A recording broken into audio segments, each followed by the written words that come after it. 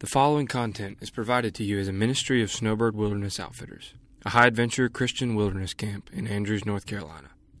Snowbird Wilderness Outfitters exists to proclaim the gospel of Jesus Christ through the exposition of Scripture and personal relationships in order to equip the church to impact this generation.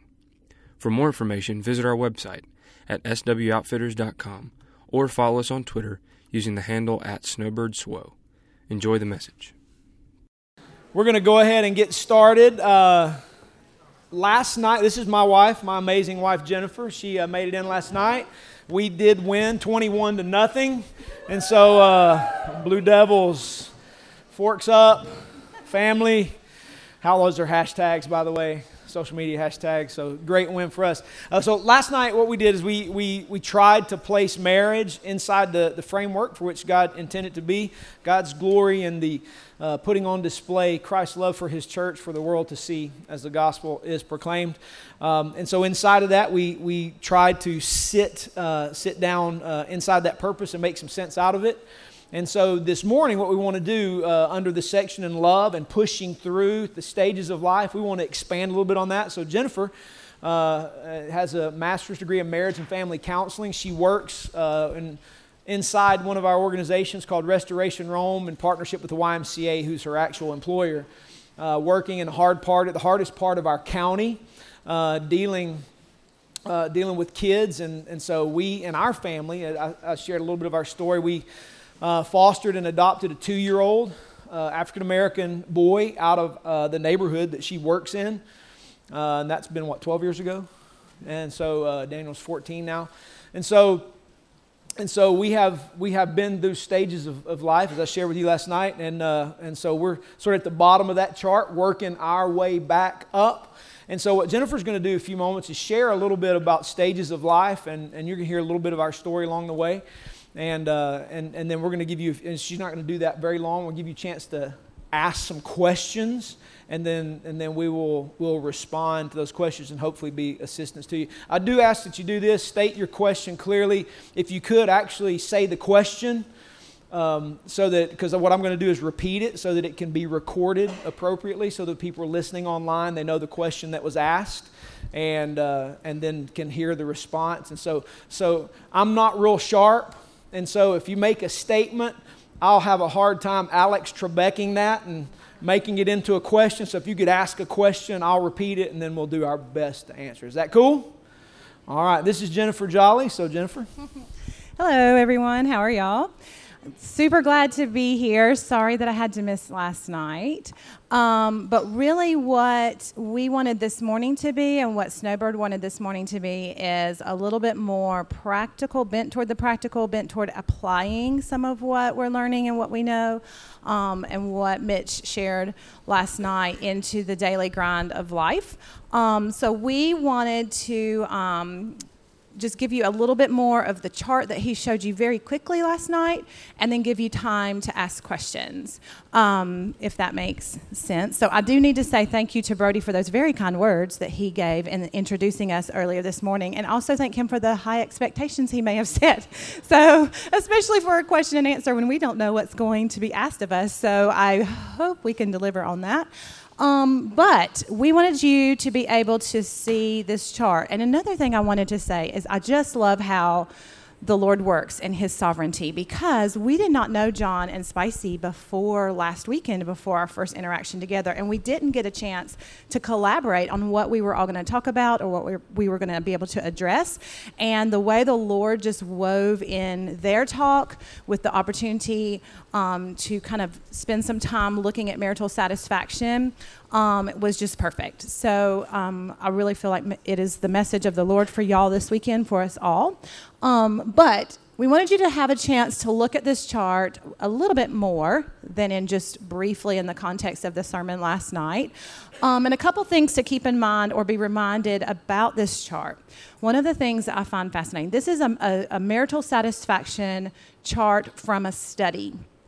And I just pulled one. There are multiple ones out there. To find them, you can Google them, but usually you're digging around in counseling journals or sociological journals or psychological journals or something like that, and you pretty much have to kind of be reading a study a report of a study that can kind of be a little boring, to be honest, and dry. But these charts are very helpful. This is the one I liked the best because it actually lists the stages for you. So what is interesting about this whole process is, through time in modernity, in American culture, for the past several decades, you have different entities in different places and spaces of the country, or even industrialized nations like the UK and America, who are studying couples on their measured self-report of marital satisfaction. It doesn't matter the decade. The pattern remains the same. Now, the points on the chart and graphs that they use and how they report it may be slightly different as far as if they're using a 100 scale or not. But what's fascinating to me is that the pattern remains the same. Whether it's a study in the 30s or the 50s or the 70s or the 90s or now, the patterns are pretty much the same. The other thing to keep in mind about this, though, and I want you to hear this pretty well, is that this is to be seen as descriptive and not necessarily prescriptive. So what we're looking at is, when you survey hundreds and thousands of people, this is what they're saying their experience is, and what we can gather from that is there's a level of normalcy there. This isn't to say, okay, everyone's path and journey is going to look like this. So you may look at this chart and say, I would not rate my marital satisfaction that low at the stage that I've been in or the stage that I'm in. That doesn't apply to me. And that is great. I want your marital satisfaction to be high. But it does say this is normative. So what is encouraging from this is, if we know this on the front end, we know that this can be normal, that this ebb and flow, this peaks and valleys of our marital satisfaction through our journey together in life, our 53-year, 60-year, 75-year journey, whatever it's going to be. When we know that this is normal, we don't have to be rocked by it when we find ourselves in a valley. We don't have to look at ourselves and each other and go, we're broken, we're irreparable, or we're disposable. Does that make sense? So, like I think Mitch shared with you last night, we have sat with couples in premarital counseling and showed them this chart. This was shown to us first 20 years ago when we first got married, and we scoffed and laughed and said, okay, that's nice, counselor, but that's not going to apply to us. We were so wrong. So many of the people that we've sat with, we've shared this with them, and they're like, that is nice, but I really don't think that's going to apply to us. And we're still in community with them, and they come up to us 10 years later and go, remember that chart? Yes, we remember the chart. So also keep in mind that this is a chart of marital satisfaction through the family life cycle. And the family life cycle is talking about usually couples who have caregiving duties. So you can see a lot of this is child-centric in that it talks about the different stages of having kids. Childbearing, toddlerhood, preschool, children in school and teenage years. Not every couple's journey involves the raising of children, but marital satisfaction can still peak and valley because there's usually other caregiving outlets that we have with aging parents or being in ministry or caring for people in your job, whatever that is, it can still be applicable to you there. Does that make sense? Okay. So again, we're not prescribing that this is what is going to happen to you. We're saying this is normal. This could be what your story involves, and look at it as normal and a little bit encouraging to know we're not broken. There's nothing wrong with us in that regard. Thank you. A couple other things I wanted to piggyback before we open it up for questions that I just thought was perfect from John and Spicy's talk was about expectations. So when we're talking about premarital counseling, we're showing them this chart. They're not expecting for marital satisfaction to peak and valley. So many of the issues in our relationship, your relationship, when we get down to what is wrong, what is seemingly broken, what is bothering us, we can fixate on that without stopping and doing some digging to go, why am I bothered by this? Why does this make me angry and mad? And when we do dig at that, we stop and consider and realize, oh, I had some expectations here that are not being met. And I didn't quite realize them myself, and I certainly wasn't voicing them to you. And that can be an issue sometimes. So if you can keep in mind to stop and do some assessment on what your expectations really are for each other in different areas of being married or in your current stage. You may have done that in premarital counseling way back in the day, but you're in a different stage now. And what are the expectations that I have that I didn't know when I was 20 that I'm now dealing with in my 40s, that kind of thing. Does that make sense? Also, on the point of John and Spicy's talk about anger, the anger component, anger is usually always considered a secondary emotion. We see anger, we feel anger, we recognize anger, but what we're not stopping to do often is to realize that if you imagine an iceberg, we see the tip, which is the anger. We're not seeing what's floating underneath. And the anger is born from the unmet expectations, being frustrated, being embarrassed, feeling neglected. A lot of other things are what is the foundation of the anger that sometimes we're swirling around about. Does that make sense too? Those are just two thoughts that popped up in my head when I was listening to John and Spicy that I wanted to share with you as a point of practicality and application. So, open up for questions. Hopefully you've heard enough to spur some thinking and give you a chance to ask those. Yes, sir. So the question is more along the lines of how do you restore, repair maybe broken trust, and moving back to a place of normalcy. Is that getting at what you're asking?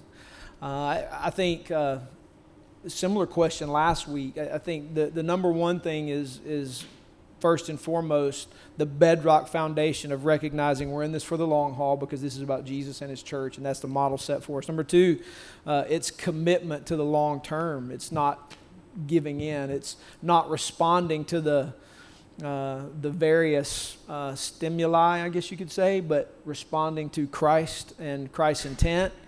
And then I would say, too, it's about building trust. It's about consistently building trust. It's displaying that repentance isn't just something I did to get in the kingdom of God. It's a daily lifestyle of turning from my behaviors where Christ is sanctifying us and displaying that in a heart attitude worked out in our practices where we are consistently living out change. And as we consistently live out change because Jesus is transforming us, that builds trust in that she sees that I am moving toward Christ. It's not just my words, but my actions, my tone, my attitude displays that the Lord is changing my heart. And then that allows her to give trust because I've earned it. And again, this is not that don't parallel that I've got to earn Jesus' favor. That's not it. We don't have to earn His favor. But when there's a breach of trust between us, I have to earn the right to get from her what I need because I have broken something. She didn't break it, I broke it. And if I broke it, I need to repair my behavior. So it's time, consistent behavior. So I'll tap into definitely time. And one of the things I use with trauma kids all the time is corrections can be born out of connections. So when we've breached trust with one another, as we're going to on this journey, then we need to correct by also working on our connections. And so just like John and Spicy were talking about they were talking about the love bank, we also have a trust bank. And when we make some pretty significant withdrawals or some small withdrawals consistently over time, we have to then double down pretty hard and long on more deposits of trust. And so one of the things I use with folks sometimes when we're talking about what you just asked, like when there's been a breach, how do we correct? If you kind of imagine that recycle symbol that's on the bottom of packaging, you know what I'm talking about, that little curved triangle? If you imagine that in your head, and then on each side of the triangle, you have your thoughts, and you have your emotions, and then we have our actions. So back in the day, way back in the day, the Hebrews saw people as very interconnected. Our thoughts, our emotions, our actions are all very interconnected. Greeks saw us as very compartmentalized. Our thoughts are separate from our feelings, are separate from our actions. And in Western civilization, we know from history class, we're born out of that Greek thinking. And so it's hard for us to fight that and really be more Hebrew in our thinking about ourselves and realizing how interconnected those thoughts, feelings, and actions are. And so if you think about it, like if you start having thoughts about yourself or your spouse, you can swirl around in certain emotions, which then inform your actions. And then you kind of get stuck in, I don't want to, so I ain't gonna. And sometimes someone has hurt us so much, or we are someone who has breached someone else, and we know that we can't affect their thoughts, and we can't quite affect their feelings, or I can't all the time make my emotions. I can't sit in my chair and just try to make myself love or be happy sometimes. But what I can do is work on my actions. So if on that triangle, there's not much we can do with the thoughts or the feelings, we can address actions. And we can do, and we can do, and we can do till our thoughts start to follow suit, and then our emotions start to follow suit. Does that make sense? Sometimes it's I can't do right now, and I can't feel right now, but I can harness my thoughts. Paul tells us to take every thought captive. So I can take my thoughts about my spouse or about myself, and I can measure them against Scripture. Is this something the Lord would be saying about me or my spouse? Then if it's not, then either it's my sin or it is spiritual warfare. Sometimes we forget that our arguments... We wrestle not against flesh and blood. Right. Sometimes our arguments are not just what's in the carnal and physical. There have literally been us standing in the kitchen, fighting and fussing and arguing, and one of us goes, we can stop enough to recognize a lie from the evil one that one of us just said. And when we stop and identify that, literally the tone in the room changes completely. So you have to realize and think about all these factors too, but Paul telling us to take our thoughts captive, measure our thoughts. Not all of our thoughts are not our own. And if it is not true, if it is not what the Lord would say over you or your spouse, then it is not coming from him, and it shouldn't be coming from us, and we need to fight it from the evil one. And so sometimes it's addressing the thought patterns, okay? The emotions are harder to kind of just control and will to be into, but if you can work on the thoughts and the actions, usually the other two follow suit. Does that make sense? And so just using that and just saying, I can't do very much right here, but I can work on actions to build up trust and prayer that the Lord would do his work and the Holy Spirit would do his work to speed up that process through time. But it can take time, a lot, but it can happen. And repair and healing can happen, for sure. Yes, good question. Sorry it took me a minute to come online. Told you she was the brains of the operation. JC. The question is, with the stages of life and this role that we have with each other, where do children fit in that drama, that picture of Christ and the church? I think just dealing in, well, let's go to the text, right? Scripture teaches God before the fall, before sin, Adam and Eve were given the mandate to fill the earth by multiplying it and subduing it. You're doing a lot on this, right? So we share a worldview here. We share scriptural passion. And so multiplication, making disciples, is as much raising them in the home by multiplying as God taught us to do before the fall. And so part of God's work in restoring all of created order is to raise a godly generation that will carry the mission forward after us. Psalm 127, the arrows of the quiver, right? Our children are arrows in the quiver, and what do arrows do? They extend the range of the warrior. And so the goal of raising up our children is to extend our range so that when they bury me one day, they carry on the legacy. They carry on the mission. The mission doesn't die with me. The mission goes on in them. And so they fit in that, and they are extensions of us being on mission with the Lord. And so does that answer a little bit? And the other thing to keep in mind when we're looking at this chart, that is born out of psychology and sociology and those kind of things. Those disciplines are really, really good, like science, to say this is created order in its fallen state. What can we as humans identify about ourselves and how we act and operate in this fallen state? So what we're seeing here is a picture and a graph of how hard it is to work out our sanctification together while we are still battling the systems of this world. Scripture tells us that we are to fight for the kingdom, represent the kingdom, bring the kingdom to bear, but we're doing it in the fallen world with its systems, and it's a struggle. It's a fight, and it's going to have its peaks and valleys, and it's going to feel like there are battles that are lost, but the war is being won, and so this is a pictogram of that. I think that dip in marital satisfaction represents the severity of the war against us as we're trying to do it. Is that sin has caused that dip, and being aware of that helps us to push back. And it just shows that peak, that dip, not a peak, the opposite of peak, the valley, shows the drain of resources of time, energy, money, attention that is put on the arrows in the quiver rather than each other often. And it's crucial. It has to happen. It needs to happen. And it will have its rewards later and its fruit. But just knowing this is part of the journey can ease it a little bit. Yeah. Other questions? Yes, sir. For meal, what are some ways for meals? No, I'm sorry. I do actually have a hearing problem, so thank you, sweetheart. Sorry, I'm not laughing. I'm not laughing at all. You're not laughing at me. You're laughing with me. Yes, yes.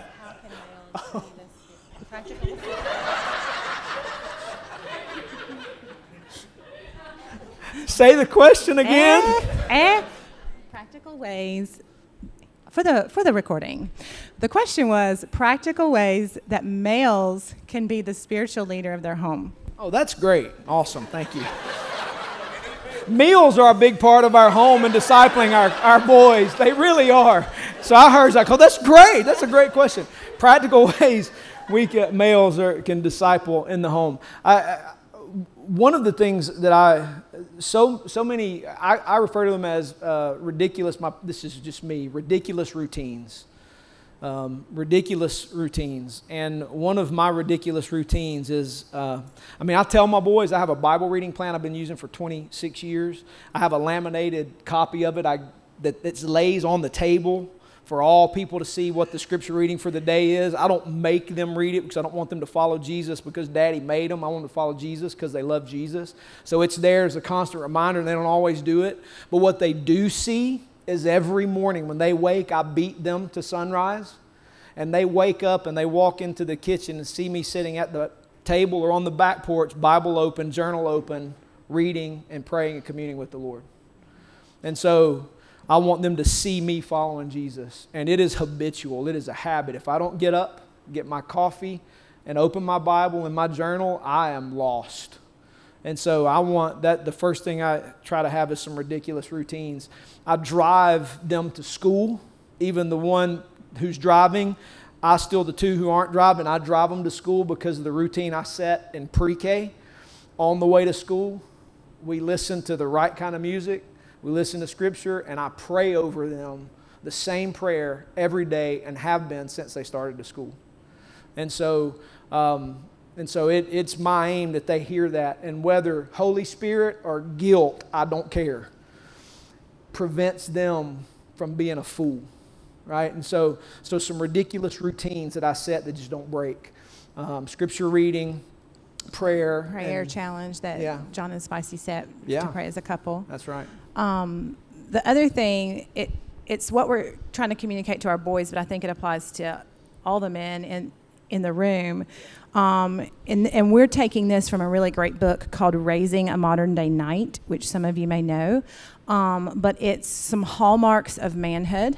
Right. I forgot one. Yeah, I repeat these. These are some practical ways we practice too. It's called reject passivity, lead courageously, accept responsibility, and expect God's reward. So I say those to them almost daily because it comes up in their behavior.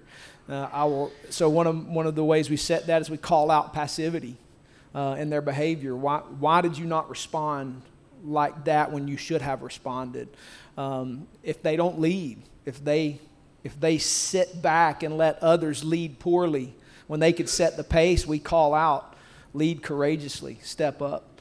And then the whole idea of accepting responsibility, particularly for boys who have a tendency to be passive. It's easy to pass the buck and say, well, it's his fault. It's your fault. And so we push constantly accepting responsibility and your consequences, then waiting on the Lord to respond to us as a good father and rewarding our behavior. So those are things we say, and then we try to disciple real time. And that applies to parenting, but it applies to just men as husbands. And so that's trickier. I mean, we can call that out in the boys we're raising. It's trickier for me to call that out in a husband because it seems and feels like disrespect and will be received by him as disrespect, which then causes another crazy cycle conversation. So recognizing that in yourself, like, where am I prone to be passive? And realizing the curse of the fall on men is a bent toward passivity that y'all have to fight against, and recognize, and have men in your life who can call that out in you, where us women as your wives can, but it looks and feels a little bit different. Does that make sense? And so looking for those points of application, which are going to look different as you walk through different stages of life, as far as how to do it, because the demands on you are going to be different at the different stages. So, and mealtime is really a big deal for us. That's why when I heard mealtime, that's important. Even with football schedules and teenage and working jobs, we make it a point to sit around the table and eat together. And it's rare that we don't. Even if it's like 8:45. Yeah, even if it's late in the evening after a JV football game or something's happened, we come home, we sit around the table, because that's a place we're able to unpack their thoughts and experiences of the day and apply Christian worldview to it. And sometimes it's hostile. Sometimes it's, why did you do that? Why did you say that? Sometimes it's there's tears of repentance or anger or frustration. And so it's a place we commune together at a soul level while we're feeding our bodies. And so we've made it a point to make sure we spend time together. And the crazy thing is, after that, we all gather in the living room. We watch TV at our house. I don't know if you reject or love TV, but I love television, sports, TV shows, and I'm going to do it until Jesus tells me not to. And he hadn't told me not to, so we're going to watch TV. We love The Office. We've been through 9 seasons of The Office, maybe 25 times. She hates it. I mean, I used to like it. But big old teenage boys don't feel like their day's complete unless we've eaten together and sat in the living room together, literally almost on top of each other, ending our day together. And so that togetherness, mealtime, unpacking their day, and that's a ridiculous routine for us. They'll push back.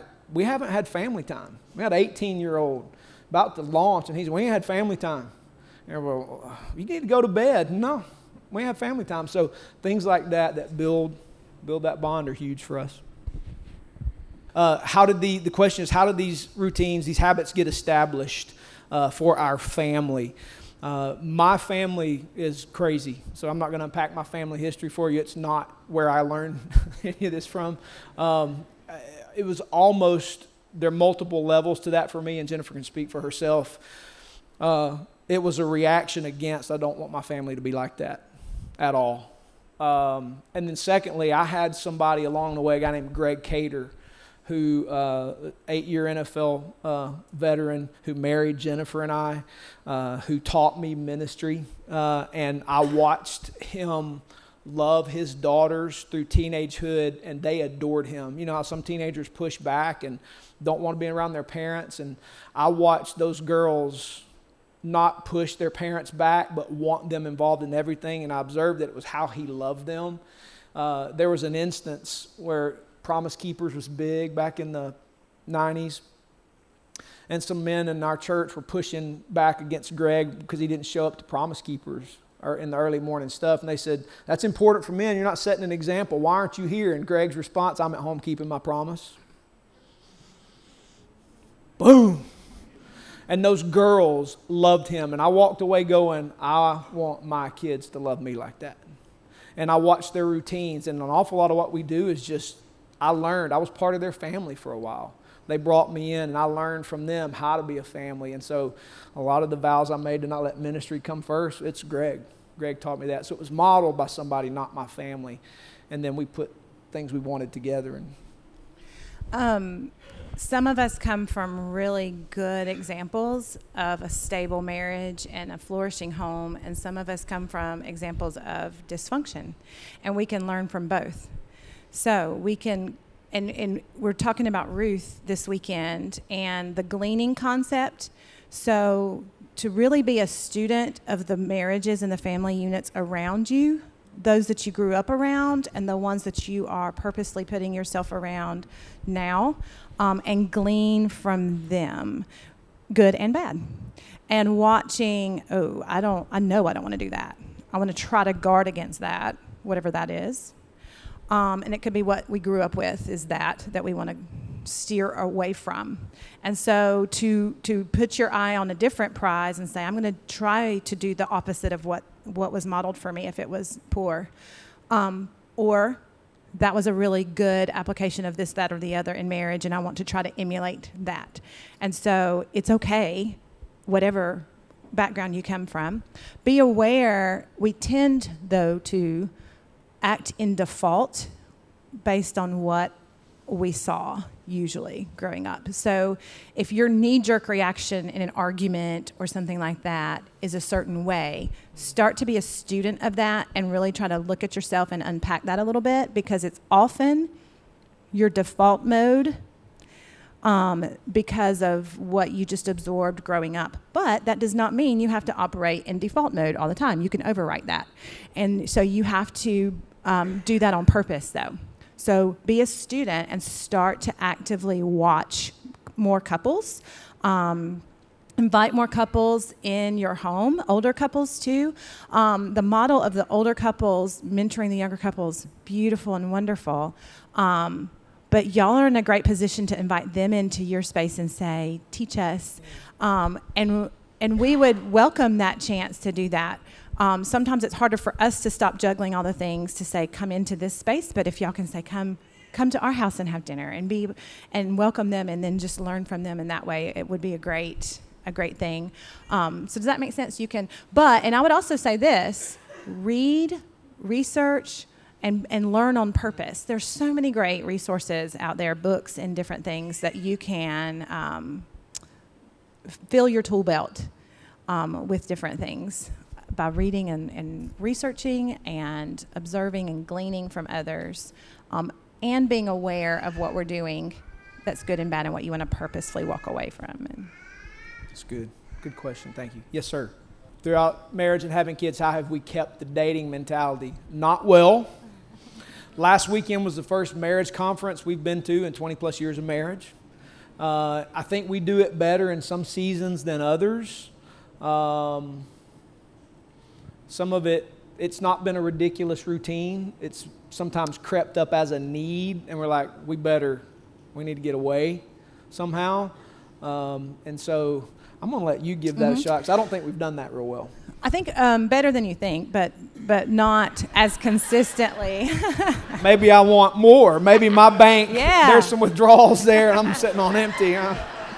Probably. Parenting wears you out. Let's just say that. And being in ministry can also wear you out. So guarding that time and trying to use your resources as the best you can. And for a season, and I think one of the benefits of seeing something like this is realizing peaks and valleys and seasons, and things can be harder and easier to get accomplished in different seasons than others. And holding on for the ride and trying to be purposeful and make it happen. Earlier in our marriage, when our boys were small, we had grandparent resources that we could call on for date night, so we were able to do that. Then we went through a season of death. We have one grandparent left, and we had no help, really. And so we weren't so great about asking our friends, like, hey, we'll tag team. but do that instead. So when your resources shift, or if you're not living where your family is, then looking out and being purposeful. And we've had friends who've made like co-ops. 4 friends, everybody gets a Friday night or Saturday, and we all rotate taking care of the kids. So you can find those ways. When they hit teenageness, there's a sweet spot, y'all, where you can be like, pizza's in the freezer. We're going to the Mexican restaurant. Don't know what y'all are doing. Peace out.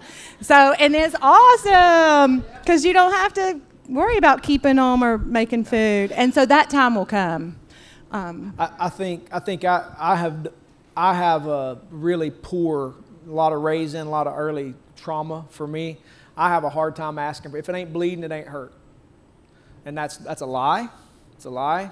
And so I've learned to be self-sufficient. And so asking for help in those early kids' years was hard. I didn't want to ask for help because I can handle it.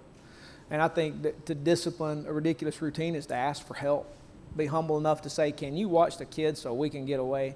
And the fellowship will do that for you. You just got to be humble enough to ask.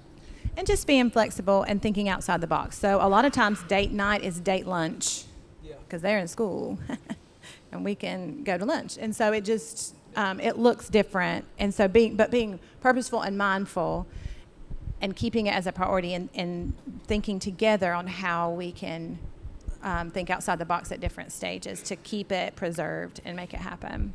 It's good. Good question. You know, a sin, just I want to confess a sin. It's not bad. These 2 weekends, John has encouraged me to look at the bank account. And I love motorcycles, been riding since I was little. And I was just wondering if I had enough for withdrawal of the Harley I want. So you can think on that. You don't have to answer right now, but is that... We do not. Can I make a withdrawal? We have 3 going to college. We don't have money for a motorcycle. I'm actually sitting up here thinking about that. Have I banked enough to go buy a Harley? In the love bank, sure. I don't think that's going to write a check to the motorcycle store. Good. So the question was kind of, if I'm understanding correctly, tandem between both parties in a marriage having different fears, and how do we recognize and work with those? Right, in life. Yes, all of those. And then working on the conflict that kind of emerges with that. When you were talking about that, one thing that came to mind when we're talking about folks from trauma and kids, we do a lot out of our fears, whether have trauma in our background or not. And so we're not to be a slave to fear, but recognizing them and identifying them first. And that's going to look different back in the day. Before my mom died, I didn't really have a fear of me passing before my boys were raised, but I do now. And so our fears can ebb and flow just like this based on the different life stages, like you were saying. One of the things we do, though, with our fears, especially if we don't talk them out, is have one of 3 different reactions. We can fight. We can flight, where we want to flee each other or flee the situation, or we can freeze and we just don't talk about it. And sometimes men can be very internal anyway, and so if freeze is a response and a reaction, we tend to, I'm shriveling up inside and we don't talk about it. So if you recognize, whether you're talking about trauma or whether you're talking about relationships and life in general, if we recognize that these are the 3 tendencies that we all seem to share with fears, fight, flight, or freeze, we can identify them in our marriages, I think, too. So when we recognize, a lot of this is recognizing. Like if we can just see what's going on, it's not as scary, and we can then kind of start to tame it a little bit. So if you recognize fight, flight, and freeze, you can see that in your relationship too, and be able to call that out and understand, oh, my partner isn't wanting to flee me. They're fleeing something else. Maybe it's this fear. And if we can sort of take it back to what the root was and then start to unpack with discussion, honest discussion, not dishonest discussions like the Love Busters, then we can start to peel back like the layers of the onion to see there's really is a fear base of something. And just when you're talking about understanding those fears, we have to talk about them honestly. You know, some marriages you go through a season, especially early, where you're honeymooning and you're trying to put your best foot forward. So you're not really being honest. You're not really telling your spouse, no, that really did bother me, or that did really hurt my feelings, or that. And so being honest about our fears and not trying to sugarcoat them like we do in the South or gloss them over, but being raw and honest. And then listening to each other about that. Not necessarily trying to fix it, but just listening and meeting each other where they are. And then helping the other identify how we react about those fears, whether it's a fight, flight, or freeze response, and not seeing that as a personal attack against yourself as the person who's living with that fight, flight, or freeze response, but helping them to say, we don't have to respond that way. And most of the time you have to calm first, whatever that needs to look like. And then you are unpacking and realizing the fear and talking it through and just talking about it together. The scripture passage when it talks about, and a man shall leave his family or a woman shall leave her family and cling to her spouse, that verb cling is the word debak, which means like a vice grip. So when we're clinging through the fears, we're clinging through the fight, flight, and freeze responses that can get ugly and nasty. And we're clinging to each other while we're unpacking the hard and nasty. Does that make sense? The other weekend, we used the word picture of like Jim Cantori in the hurricane. You know how he's like bracing himself up against the maelstrom of wind and rain, which is what I felt like sitting at senior night last night in the rain. But like that clinging together despite the wind and rain and the hurricane forces that are kind of coming against you in the moment. Does that make sense? So clinging together, realizing we all have fears. What are they? Unpacking them, talking about them honestly, as often as needed. Just because we had one discussion doesn't mean it's done. We may have to talk about this repetitively over time. And recognizing, my spouse is really probably in a fight, flight, or freeze response, and it's not a personal affront against me. I can help them through it. Does that make sense? What she said.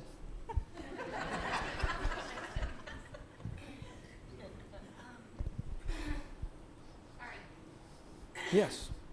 Perfect. So the question was, in the ebb and flow of life, knowing that satisfaction can peak and valley and all the demands of life and ministry, how do we set boundaries? First, I need to give you a gold star for using the word boundaries and realizing they are needful. Because that's really the first key, I think, is realizing where we need to apply some boundaries sometimes. Do you want to speak into that first? But I just wanted to give you a gold star for boundaries. I learned very quickly in a bad ministry situation when we were in Texas before I went to learn church planting. I learned that ministry cannot be number one. Work is not number one. None of those things are number one. And I made a vow when we got married, I think I mentioned this last night, that nothing would come before my family. And so the chief, thick fortress around my family is they are first. Now, understand the Lord sits enthroned on top of that. I'm not saying my family comes before Jesus. Don't misunderstand what I'm saying. But the Lord gave me this family, and therefore they are the first. So there is a hard, thick fortress wall around them. Nothing comes in front of them. And so that means ministry, that will cost you, because there will be people who will say Jesus, Jesus, Jesus, then expect you to put them behind you. And so you're going to have to be willing, anybody, to say, God gave me this family, and I'm going to protect them come what may. And so that has to be just a priority. And whatever we have to do to defend that, there are times where we just say no a lot. No is your best friend. Say no. And saying no will save you an awful, awful lot. I'm writing notes. I'm a mom. I'm a teenage mom. My short-term memory is shot. So I'm writing it down. Looks just like the train track picture, but in words right here. So I'm making notes to myself, so I don't want you to feel like you have to speak on what I'm talking about here. So I would echo that, just putting a strong boundary around your family unit as much as you can. I think you've done a really good job with that. We have 3 PKs. We have 3 preachers' kids, and I'm not sure that they know that they are, if that makes sense. I don't know. I haven't really dug deep with them in conversation, but it doesn't seem like they have resentment against the church or ministry. Some of you Snowbird folk who know them, y'all can do some research for me and talk to them. But I don't think that they do, because he's put some pretty strong boundaries in place and kept them, even at the point of saying no to things. And that's one of the things with boundaries. Like, we can talk a good game about boundaries until it comes time to say yes or no. And one of the things, I work in a pretty impoverished neighborhood, and one of my coworkers I love how she puts this. She says, there's an endless font of need. There will always be an endless font of need at your jobs, in your ministries, and in your home. And to make sure that we're addressing our home font of need first and laying the others aside where we can, which I know is easier to say than do.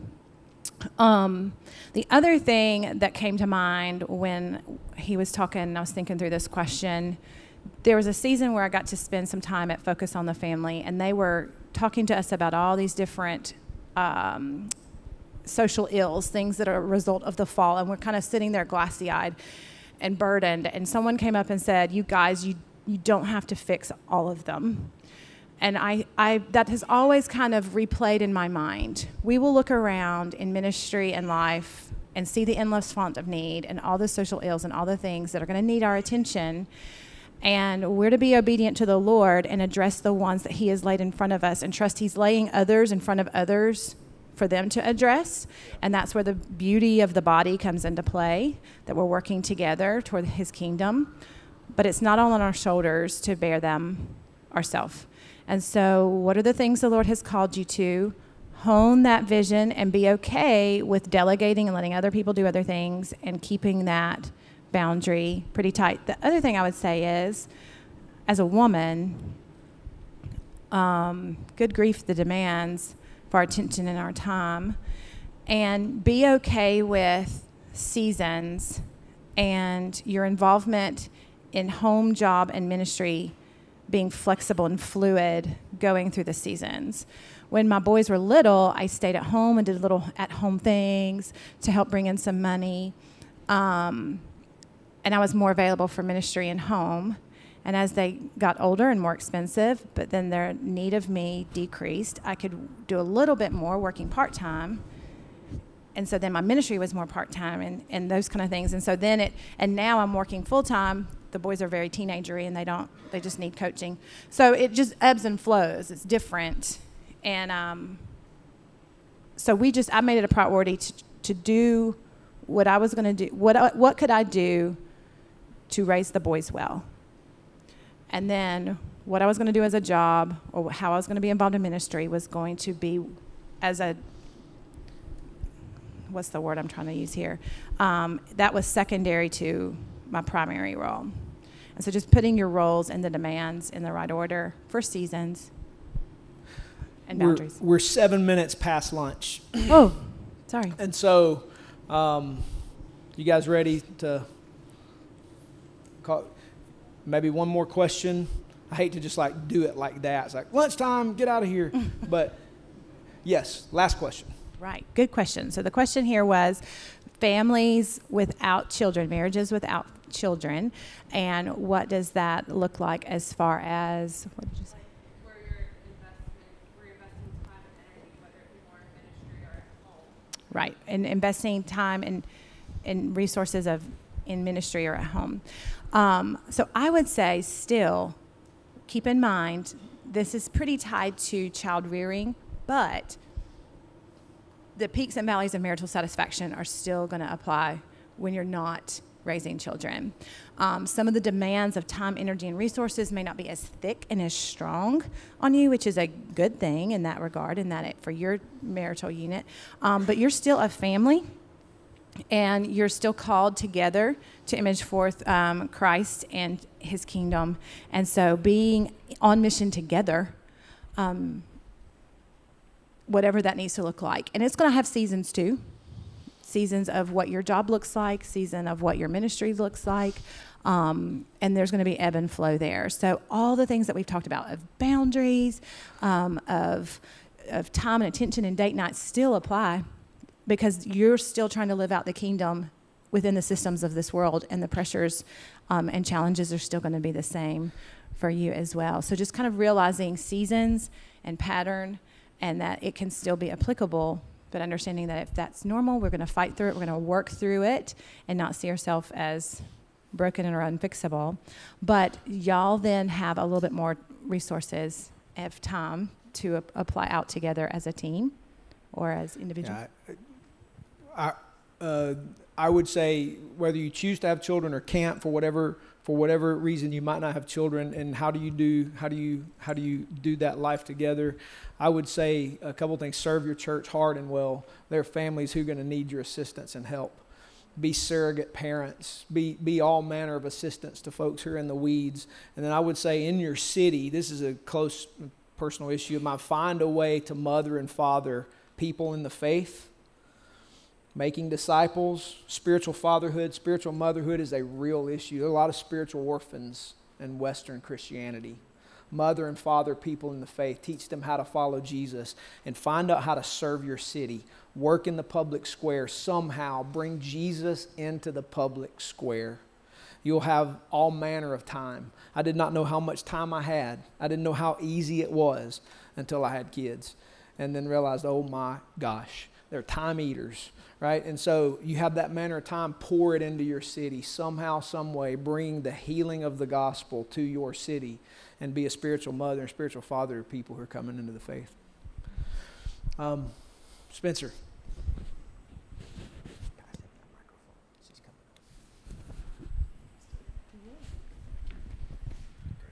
Thank you guys so much. Yeah, it's awesome. Hey, do y'all get to stick around for a little while? Okay. Oh, fantastic. All right. Hey, these guys are here all weekend. So if you would like to pick their brains at lunch or at supper tonight or breakfast tomorrow or during the rec day, man, they're here and a resource for you guys. So thank you all so much for sharing.